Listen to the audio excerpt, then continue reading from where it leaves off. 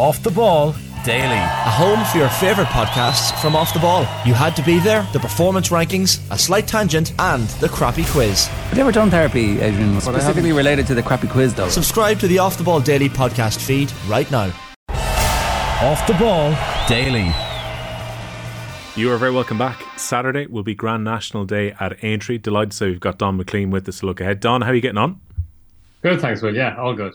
This, I think, still ranks up there for most jockeys and owners and trainers as still a really, really prestigious moment in the National Hunt career is to try and pick up an Aintree Grand National, right?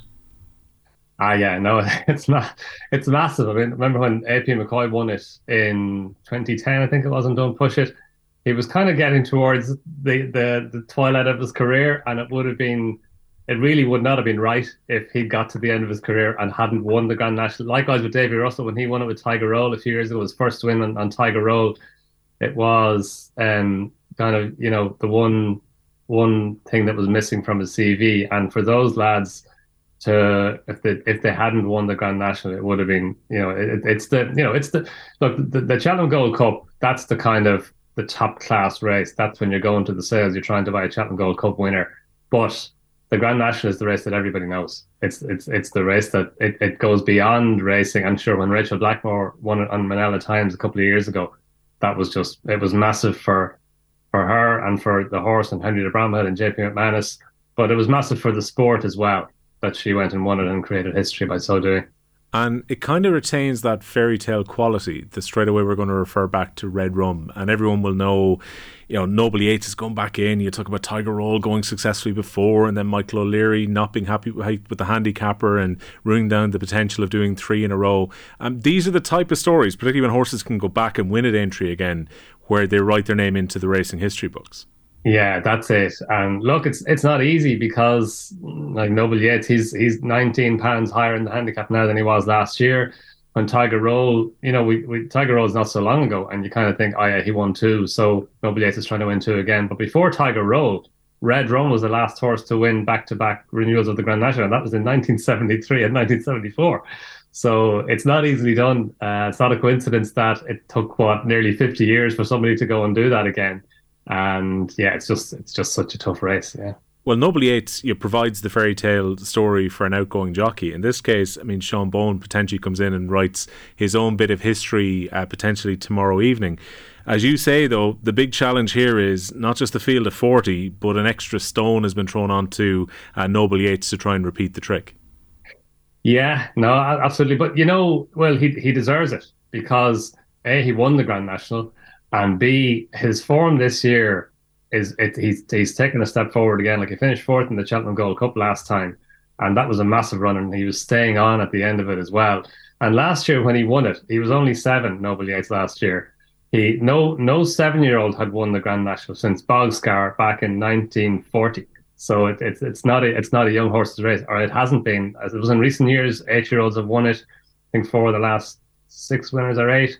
But it is hard for a younger horse. But Emmett Mullins didn't care. He trained him for the Grand National. He put him into the race. He'd only won one chase before he went and won the Grand National last year, and that chase was over just more than 2.25 miles. So just over half the distance of the Grand National. That was the only chase Noble Yates had won before he went and won the Grand National last year. So as you say, well, they're your stories. But I think he's a big player again this year, Noble Yates. Like, he does have, he's got a lot more weight to carry. He's 19 pounds higher in the handicap than he was, but he won the Many Clouds chase at Aintree back in December.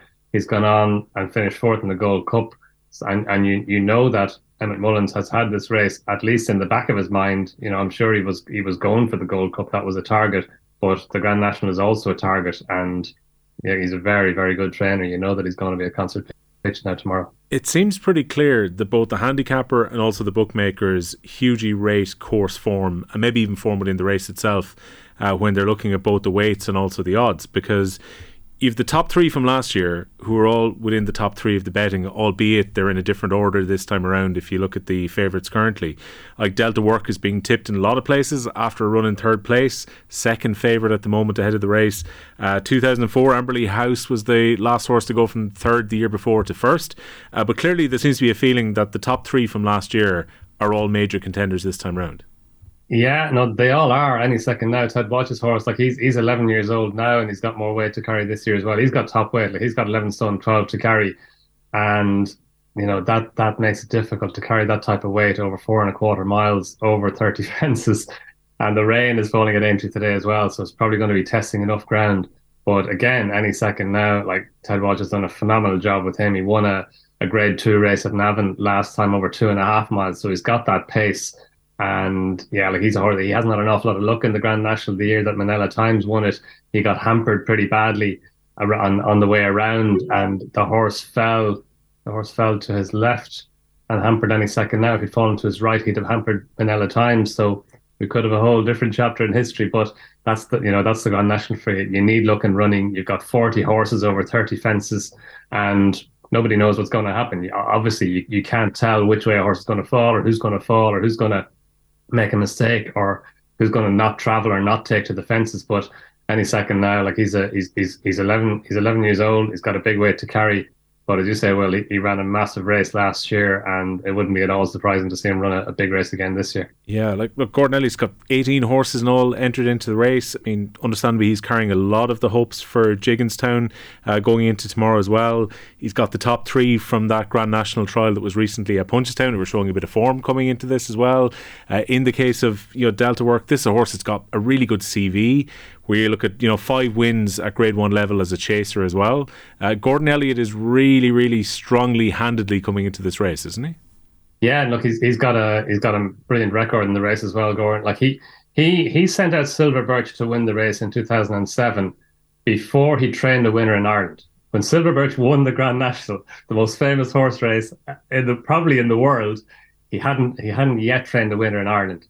So it just shows you the esteem in which Gordon Elliott holds the race. And yeah, like he's been, obviously trained Tiger Roll to win his too. And yeah, Delta Work was third last year, ran a big race last year. He's got his handicap rating is actually £1 lower this year. So he was off 160 last year, he was 159 this year. And he was very, very good at Cheltenham. He battled on himself and Galvin, his stable companion, another Gordon Elliott horse. They had it between them from a long way out, and he battled on well to beat Galvin. And we saw Delta Work himself beat Tiger Roll in the cross country last year, and Tiger Roll always used the cross country chase as his stepping stone to the Grand National. Silver Birch as well, when he won the National, he'd run in the cross country chase before he came on and won the Grand National. So it's a really good race, the cross country at Cheltenham. It's a brilliant race in its own right, but to use as a stepping stone to the National, and Delta Work was very good there. So yeah, again.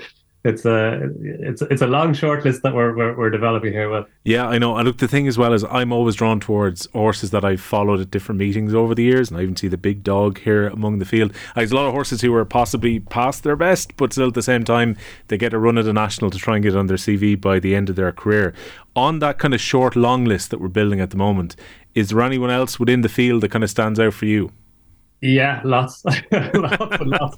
Like really, you can make cases for an awful lot of horses in the Grand National, depending on how the race develops. But Corach Rambler, trained by Lucinda Russell, she's had a winner of a Grand National before. He won the Ultimate Chase at Cheltenham last time, and it's unusual, the Grand National, because normally horses are handicapped based on what they've done. But if you win a race after the weights were framed, and the weights are framed for the Grand National in February, so very early, a long way before the race, if you win after the weights are framed, you don't get penalised. So you get to race off your old handicap mark. So Corach Rambler, if the handicapper had to do it again, he would give him £10 more to carry than he has to carry because he won the Ultimate Chase at the Cheltenham Festival. So he's a well-handicapped horse going into the race.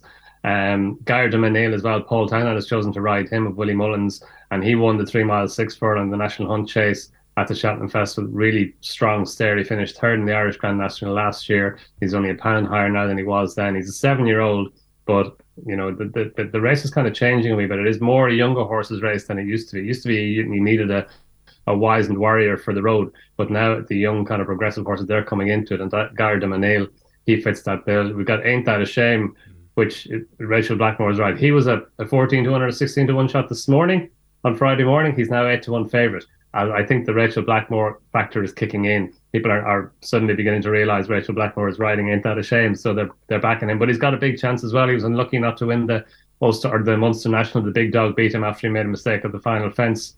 And He ran a big race in the Paddy Power Chase, and then last time he won his beginners chase at Corran Park. So that was his first win over fences. But he's a classy horse as well, and you can see why there's been money for him.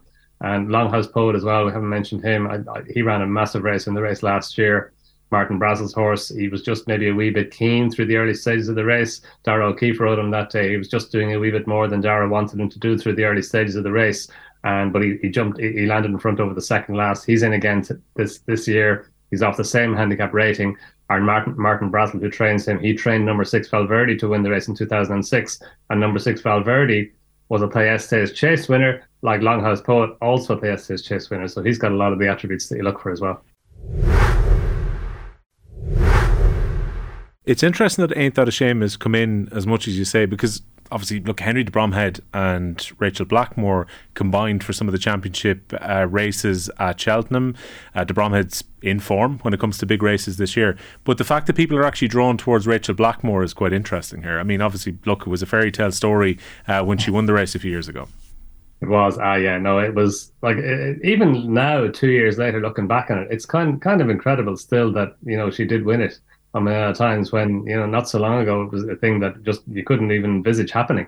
But no, it was brilliant. That was a brilliant day, brilliant year. And as you say, Henry de Bromhead's horses, they're in tremendous form. He had a fantastic Cheltenham Festival, 3 winners there. And then he had in the pocket, won the Grade 1 Novice Hurdle today, JP McManus's horse. Rachel Blackmore rode him. So and they had a winner as well on Thursday, Dancing on My Own, won the Red Rum Chase. So there's a momentum building as well behind Henry de Bromhead and Rachel Blackmore, maybe as the meeting is going on as well. But yeah, like the Grand National, like Rachel Blackmore, it's not surprising that the horse that Rachel Blackmore is riding is being backed in the Grand National. And there's a romance that goes with that. But she's a very, very, very good jockey as well. Like, she's an asset to any horse in the Grand National, and she's done it before. So there's a romance of it, well, but there's also the practicality of it and the logic of it that she's an asset to any horse in the Grand National. Yeah, I mean, it looks like a stacked race for tomorrow at 5:15. I'm thinking about what Nicky Henderson does next, and that was really all the questions that came in after the Aintree Hurdle yesterday. Was Constitution Hill really didn't get out of maybe second or third gear in continuing the unbeaten record, but so many question marks about where Constitution Hill actually goes next now. Yeah, it's a massive question, isn't it? And you're just dying to know where it's going to be, because where Constitution Hill goes might have implications for other horses as well. Like if Constitution Hill goes over fences, maybe Barry Connell will leave Marine Nationale over hurdles and let him go and be a champion hurdle type horse next season. But if Constitution Hill stays over hurdles, maybe Barry Connell will go over fences and train Marine Nationale like an Arkle horse next season. So that's exciting. But yeah, look, he was brilliant again yesterday, Will, over 2.5 miles. He didn't really break a sweat.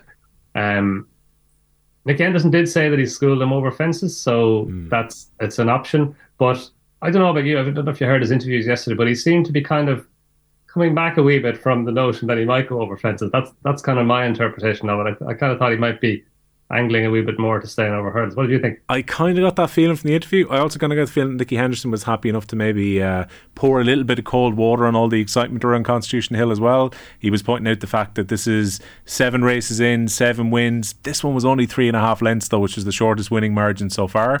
So maybe he's trying to keep the hype down a little bit here.